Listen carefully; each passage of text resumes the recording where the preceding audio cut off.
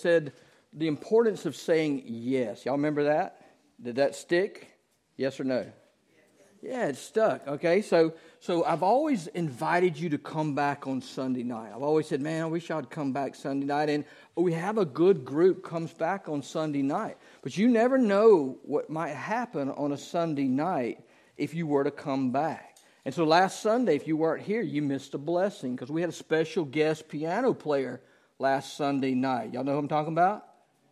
Brother Ray Gainey blessed us with a medley, and it was awesome. So if you weren't here, you missed it. And maybe when Jason gets it up on the internet, you can go back and watch that, and then probably you'll be getting some calls from Nashville for Brother Ray. But anyhow, it was awesome, and I appreciate Brother Ray for saying yes, not to me, but to Pam. He said yes to Pam because Pam asked him, and I think he was obedient servant, and it was a blessing. It blessed our hearts, and thank you, Brother Ray, for doing that for us last Sunday. So we have been talking, and you know that this is the Christmas season, and we started right after Thanksgiving working on the Christmas story, because the Christmas story, now, there's 1 week to Christmas. If you haven't done your Christmas shopping, you're running out of days, okay? Next Sunday is it. If you hadn't got it done, you're going to be in trouble. It comes Monday morning. But anyhow, that's between you and the missus, okay? Or the mister, whatever. But anyhow, so let me talk to you just for a second. We talked about the Christmas story. Next Sunday, we'll be doing the Christmas story where we specifically about the birth of Jesus. But every Sunday till then, we've talked about events that have been taking place up to Christmas. We've been doing on Sunday nights and Wednesday nights about the Nativity. And I've preached several passages from the Old Testament and the New Testament about the events that take place that are part of the Christmas story. And we're going to do the same thing this morning. We're going to get into God's Word again this morning. Over the last several weeks, we have been looking at some important visits that Gabriel has made and some announcements that he has made. Gabriel has come and spoke to different people throughout history. He's brought God's message. And the key about Gabriel speaking is that he speaks with authority. He speaks because he's speaking on behalf of God Almighty. And that's the thing about his words. God's messenger made several announcements, and these announcements had some vital messages inside of them. Many times in Scripture you see that the messenger comes. It's not the messenger who is important, but the message that he brings. Now that's with the exception of Jesus Christ. When he brought a message, he was just as important as the message. And with each of the messages and each of the visits that we've talked about, and each of the visits that Gabriel has come forth with, the announcement he's come forth, they've been some vital issues that he's talked about. He has brought forth information about miracles that were going to take place, and lives were going to change as a result of it. Now, you know, when God moves, lives change. When God comes inside of us, when the Holy Spirit empowers us, when he comes inside of us, lives change. When you hear the Word of God, people change, lives change. And what takes place is a miracle of God. Now, we're going to talk this morning about miracles, because miracles is what's taking place all the way through the Christmas story. It is one big miracle. It's one plan that God had to bring the Savior of the world into this world to reconcile people back to himself. And that's what we're going to talk about this morning. Lives are changed. We know that how we respond to God's direction is critical. We know when God asks us to do something, how we respond is critical. Just like when we say yes to what he's called us to do. When he asks us to teach. When he asks us to preach. When he asks us to go out and witness, to share the gospel, to minister to people, to feed the hungry. The way we respond is very critical. Now let's look at some announcements in the history. Gabriel's visit to Zechariah resulted in Zechariah questioning the message that Gabriel had brought to Zechariah. Questioning the Word of God. Man, can you imagine questioning the Word of God? Can you imagine questioning the authority that's in God's Word? Saying, how in the world is this going to take place? Gabriel had the result of some consequences that he had to endure. Now, Gabriel's second announcement to Mary was completely different. Resulted in her questioning, but the fact that she had a desire to understand what Gabriel was telling her. Not that she was doubting the fact of what he was telling her, but she didn't comprehend it. She didn't quite understand it. She asked, how in the world am I going to be pregnant? Because throughout what I've been taught, the way this world has been created and the way that things have happened to this point, it's not possible unless there's something that takes place beyond what I understand. And so that's what she's asking about. Gabriel gave her a straightforward answer, which was definitely not something that Mary had ever heard of before. You think about it. To this point, no one had ever experienced a virgin birth. It was not even heard of. It was not talked about. It was no way that it could take place. And so he gives us a straightforward answer. And what we see in Mary's response is the way that she answered the question and the way that she answered the statement that Gabriel gave her. After the explanation, Mary seems to just accept the answer. She didn't question it anymore. She just seemed to accept it. The Scripture teaches us that sometime between this visit and the moment that she visits her relative Elizabeth, the Holy Spirit conceives the Son of God inside of Mary's womb. We don't know exactly when it takes place. From the time Gabriel visits her until the time she goes to visit Elizabeth, at some point in this period of time, Jesus Christ, the life is formed inside of her womb. Amen? Man, God creates life. The minute of conception, God creates life. Life is there from that point on. Y'all with me?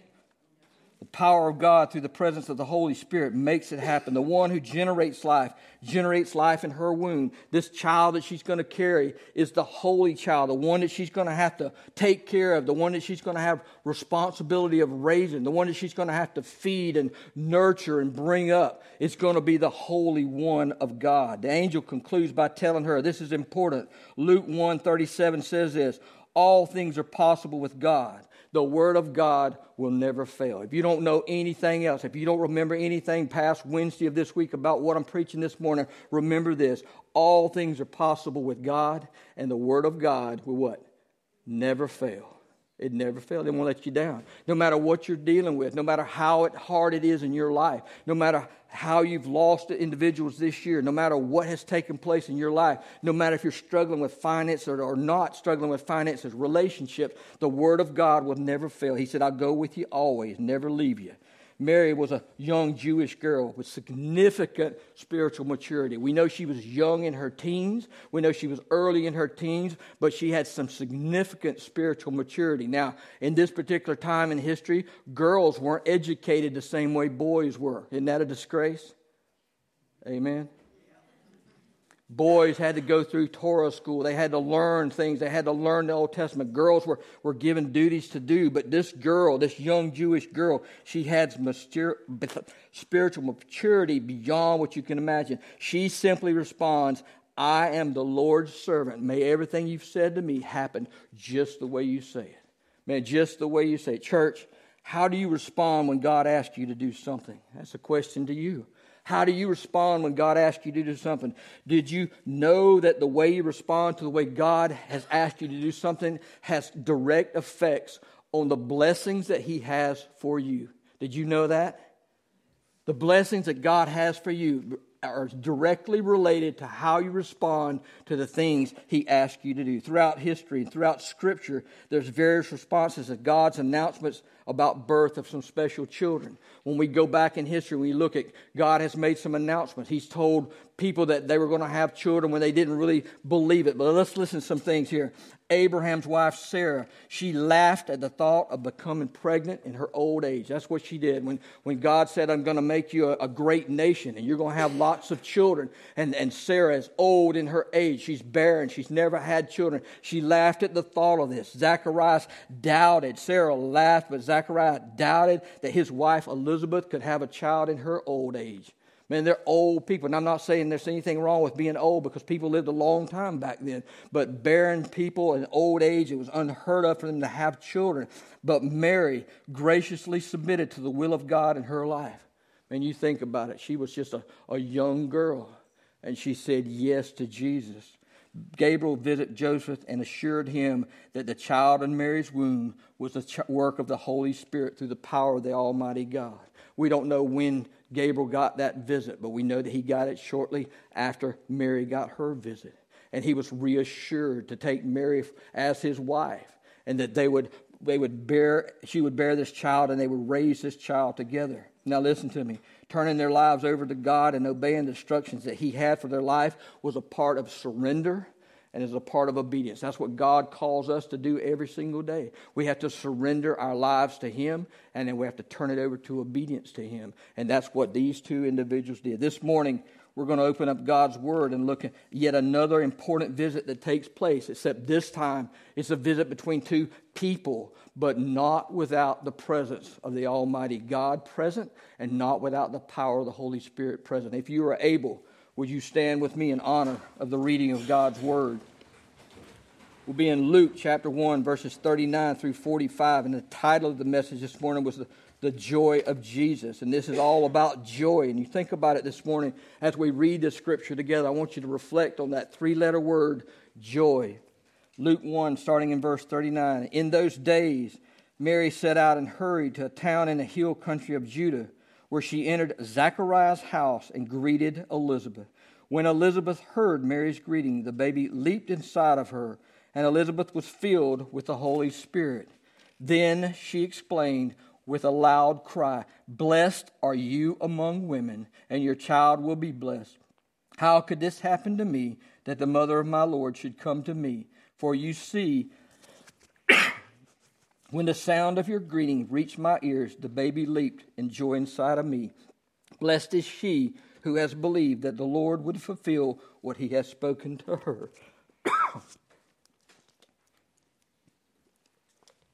Pray with me, please.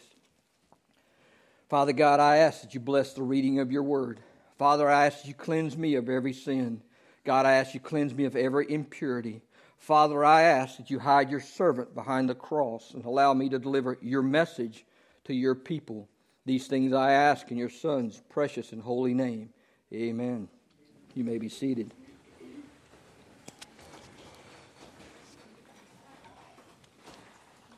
When we read the story about Jesus Christ in the Gospel of Luke, it's a little bit different than in other Gospels, but it's specific, and I want to give it to you this morning from Luke's perspective about who Luke was. We see that Luke tells a story about Jesus from a very unique perspective. He was a different type of person. He was a Gentile, and he was a physician, and Dr. Luke was one of the first historians of the early church. And it's very important that we see how Luke records this event that takes place. Though Luke was not an eyewitness to the ministry of Jesus Christ, he was very concerned about preserving eyewitness accounts. He wasn't there when it took place. He only had to gather information. But being a physician, he knew how important it was to gain important information. He was specifically focused on the fact that we need to uncover the truth. We need to preserve it for the future generations. He wasn't an eyewitness, but he wanted to preserve it for generations to come. We are part of the generations that Luke was preserving that information for. You're thinking about in the future. Dr. Luke was recording this information. God inspired the word of Luke. He told him what to say. He told him what to write down. But at some point, there was going to be a church in South Grady County named Pine Hill Baptist Church in 2022 that was going to need to hear this exact information. People were going to come together to hear this word. And the truth was important to Luke, and he leaned heavily on eyewitness accounts. Let me tell you something. Truth is important to us, and you find the truth in the Word of God. God's Word is the truth. It's just as important to us. As a physician, he knew the importance of going through and having thorough research. Now, let me tell you something. The Bible encourages you to investigate the things that are found inside of it. Don't take my word for it. Don't take any pastor's word for it or any person's word for it. Investigate it for yourself. Read the Word for yourself. Don't take anybody else's word for it, because the thing about it, what you understand about the Word of God is a matter of life and death. It's a matter of eternal life. It's a matter of eternal separation. You have to understand it. You need to investigate it for yourself. Each person on this planet has got to make a choice. Man, life is full of choices, but we have to make a choice about where we spend eternity and about how we do with Jesus Christ. Now let's get to that word of joy. The overall theme of this passage of Scripture this morning is that of joy. The overall theme of the Christmas story is that of joy. The joy of Jesus Christ. The joy of a new baby. We've talked about that this morning. Man, there's some joy in some households where there have been some new babies born this past week. New babies, new life brings joy. There's joy about salvation, the results of the Christmas story. The joy of knowing Jesus Christ. The joy of having a relationship with Him. The joy of getting excited about His Word, about Him talking to us and speaking to us and saying how much He loves us and how He wants to draw us to Him. Anything more exciting than that? Whew. Y'all getting it? All right. Is that Baptist-costal enough for you? Lord help me. The Bible says that when Mary entered the house of Elizabeth and Elizabeth heard the voice, the Bible says that Elizabeth was filled with the Holy Spirit. At that particular instant, the Holy Spirit just filled Elizabeth. Nothing was said other than Mary greeted Elizabeth. She heard the sound of her voice, but the Holy Spirit comes inside of Elizabeth at this very moment. He reveals to Elizabeth, not just that, hey, there's your cousin Mary. What did He reveal to Elizabeth? You're in the presence of the Almighty God. Elizabeth, inside of Mary's womb, is the Son of God. The Holy Spirit has impregnated her with the power of God Almighty. You're standing in the presence of the Lord. Isn't that amazing? He told her all these things at that particular time. We can understand that the presence provided her with this information. Now let's look at this. The Bible goes on to tell us, not that Mary had not already believed what Gabriel had told us. After all, Mary had been in the presence of an angel. Man, she had stood in the presence of Gabriel. He spoke with authority. She knew he was an angel. She knew what he told her. She knew that she was pregnant and she had not been with a man. Not that she didn't already believe what God said, but the minute Elizabeth speaks to her and what she tells her confirms Mary. It's more of a supporting issue. He confirms that you are going to be the mother of Jesus Christ and the Messiah is in your womb. Man, this is important stuff. Pay attention with me now. The single most important word that that Elizabeth used for Mary that came out of her mouth was the word blessed. And some people say blessed. It doesn't matter to me, but it means that God has blessed. He's found favor upon. All right? He's found favor with her. Now, what he says in there, this is important, ladies. She says that you're blessed among women. He didn't say she was blessed above women. Mary wasn't above any other woman that was on this planet. She wasn't above any other Jewish girl, even though she was carrying the Messiah. She was blessed among women. When you think about it, you go back in history, Satan manipulated a woman and sin entered the world. But when you think about it, God blessed a woman and the Savior, Jesus Christ, entered the world. Isn't that amazing? Amen. Women are so important. While we don't want to give Mary praise that's not hers, that belongs to the God Almighty, we do not want to minimize her place or plan that God had for her because it's so important. The one thing that Elizabeth emphasized about Mary was something that we all need to stand on, and that's faith in Jesus Christ. She was standing on her faith in God Almighty. She used her faith. She revealed her faith. She said, "Blessed is she that has believed." Amen. Luke 1:45. Blessed is she that hath believed. We are saved by grace through faith. Ephesians 2:8-9. Because Mary believed in the Word of God, she experienced the power of God. When you believe in the Word of God, it unleashes the power of God. He allows it to flow outside of us. That is so important to us. The Word of God will never fail. And this is an important statement. Gabriel used this statement. Nothing is impossible with God. That's a great statement and something that each of us need to hold on to today. Now let's just think about it. Our world is in turmoil and divided like never before. Man, you think about it. This world we're living in is in turmoil like never before. Our government seems to be looking for answers in every book other than the Bible. We've got elected officials passing laws that contradict the Word of God. Man, we need to make sure that we're putting officials in there that take care of the Word of God. They do this because we're living in a broken world. I just stuck that in there because it was on my heart. They said, don't do politics in the pulpit. you got to know where I stand. You know where I stand on the birth. You know where I stand on the conception. You know where I stand when God breathes life into the womb, where that is a human life. And you know how I stand on that.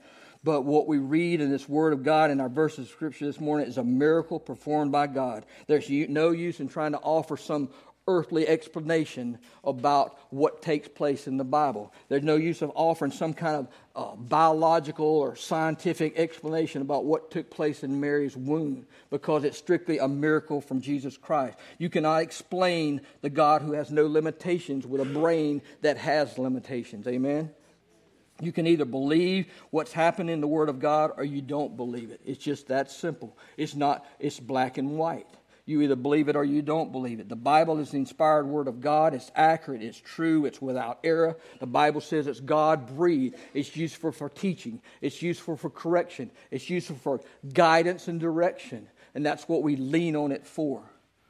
Let me caution you to be leery of people who try to be intellectual and try to explain the miracles of the Bible. We talked about that just recently. Miss Marianne shared something with me at Wednesday night, in our group Wednesday night, about that. Let me caution you to be very leery about someone that tries to give you an earthly explanation about a miracle that's found in the Word of God. What we read throughout these verses of Scripture describe the Christmas story as strictly a miracle. The Bible says that Elizabeth was filled with the Spirit and that her unborn baby leaped inside of her womb. Now you think about this. The baby can... the mothers talk to the children as they're growing up, right? And the father gets down and he talks to the stomach of the y'all do that? Well, you want them to hear your voice, right? Daniel, you will do that eventually, okay?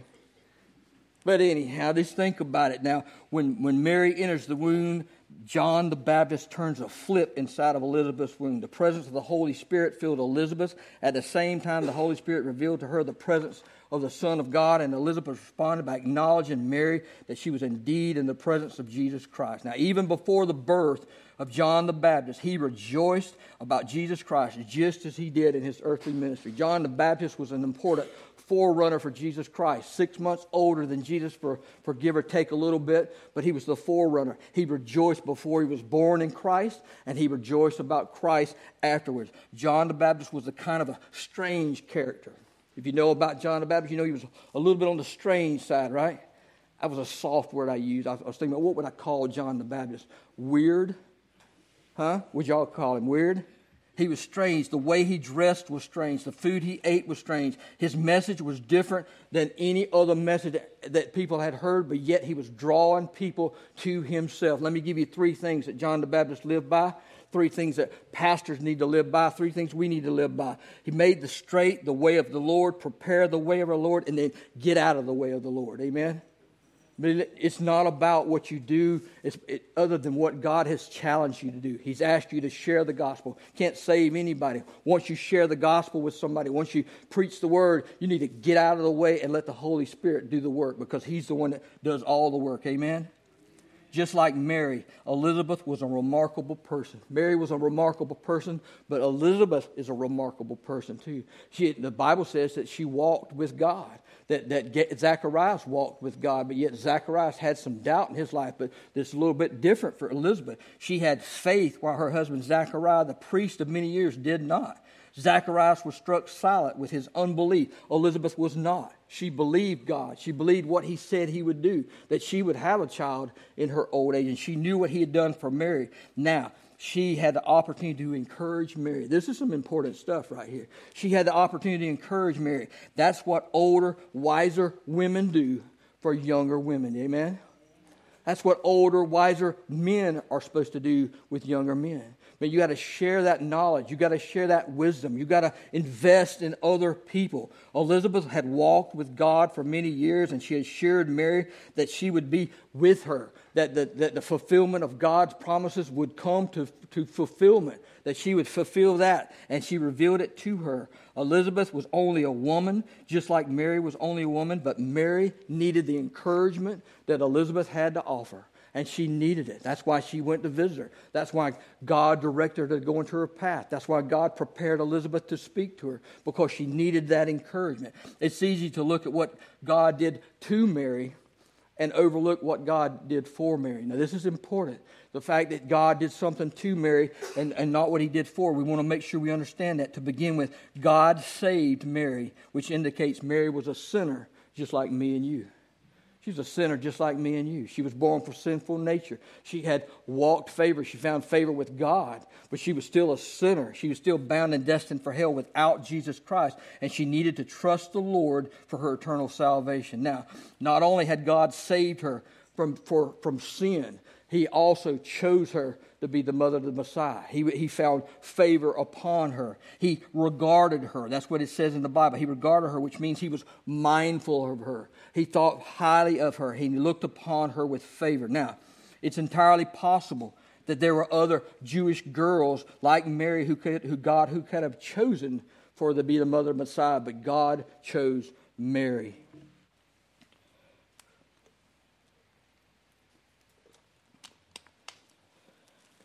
God chooses to have a relationship with each of us, just like he chose to have a relationship with Mary. He gave Mary an important assignment.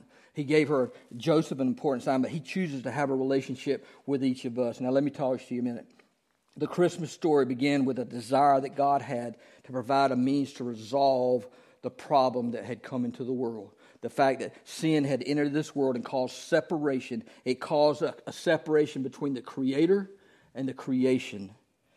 This desire is to provide us with a solution that we needed. It's hands down, this is the greatest gift that God has ever given us. Man, Christmas presents can come and go, but this is the greatest Christmas present that we have ever been given, which is the birth of Jesus Christ, who's the Savior of the world. The greatest present ever given to any of us was Jesus Christ. God gave us this special present because of his unconditional love, because he loved us. And God loves us more than anything in the world. Friends, I'm going to tell you, God desires to have a relationship with each of us, and he offers heaven as a free gift. It's not something we've earned. It's not something we even deserve, but he offers us just the same. John 3:16 says this, "For God so loved the world that he gave his only begotten Son, that whoever believed in him shall not perish but have eternal life." That's the greatest passage of Scripture in the whole Bible. God loved us so much. Ephesians 2:8, "By grace you have been saved through faith, not of yourself. It's a gift of God." Man is a sinner. We can't save ourselves. We need a Savior. Romans 3:23 says this, "All have sinned and come short of the glory of God." Sin creates a separation between us and God, and we can't get to God because of it, and he can't get to us because of it. But through the saving work of Jesus Christ, we have salvation and we can have eternal life in heaven. Romans 10:13 says this, "Whoever calls on the name of the Lord shall be saved." Man, it doesn't matter what you've done. It doesn't matter what you thought about doing. It doesn't matter what you haven't done. It says in the Bible, if you call on the name of the Lord, that he's just, he'll forgive you, and he'll write your name in the Lamb's Book of Life. Friends, I want to tell you, and I tell you this every week because it's so important to me, when our time on this earth is over and our time is short, we're not promised our next breath. We might not make it out this door or back this evening. And so the thing is, we want to make sure that we know where we're going to spend eternity, because eternity is too long to be wrong. And either you're going to spend eternity in heaven with Jesus Christ and God the Father and the Holy Spirit, or we're going to spend eternity completely separated from him in hell. And that's not where we want to be. And the choices that we make on this earth determine where we spend eternity. Maybe you'd like to know and make sure that you're going to spend eternity with God the Father in heaven. The Bible says, Romans 10:9, "If you confess with your mouth that Jesus is Lord and you believe in your heart that God raised him from the dead, you will be saved." It's just that simple. God didn't make it complicated for us. He made it very simple. He said, if you invite me into your heart, you turn your life over to me, you let me do the leading, you do the following, I'll guide you along the way. I'll never steer you wrong. I'll take care of you, and all you got to do is have faith in me, and I'll guide you the whole way. It's just that simple. It's a simple thing. In a moment, we're going to have a hymn of invitation. If you do not know this Jesus Christ that I'm telling you about, I'd love to talk to you more about him this morning. I'd love to show you and teach you and guide you how to bring him into your life. It'll make a different person. It'll change your life like never before. Maybe there's others that need to come to the altar in prayer. Our deacons would love to pray with you. I would love to pray with you, whatever the issue. I know that you can pray right where you are. But maybe there's something you want to thank God for. Maybe there's something you want to lay at the feet of Jesus. The altar is open for you. Whatever the decisions, in a moment we're going to have a time of invitation. It's a time when we sing. It's a time of meditation.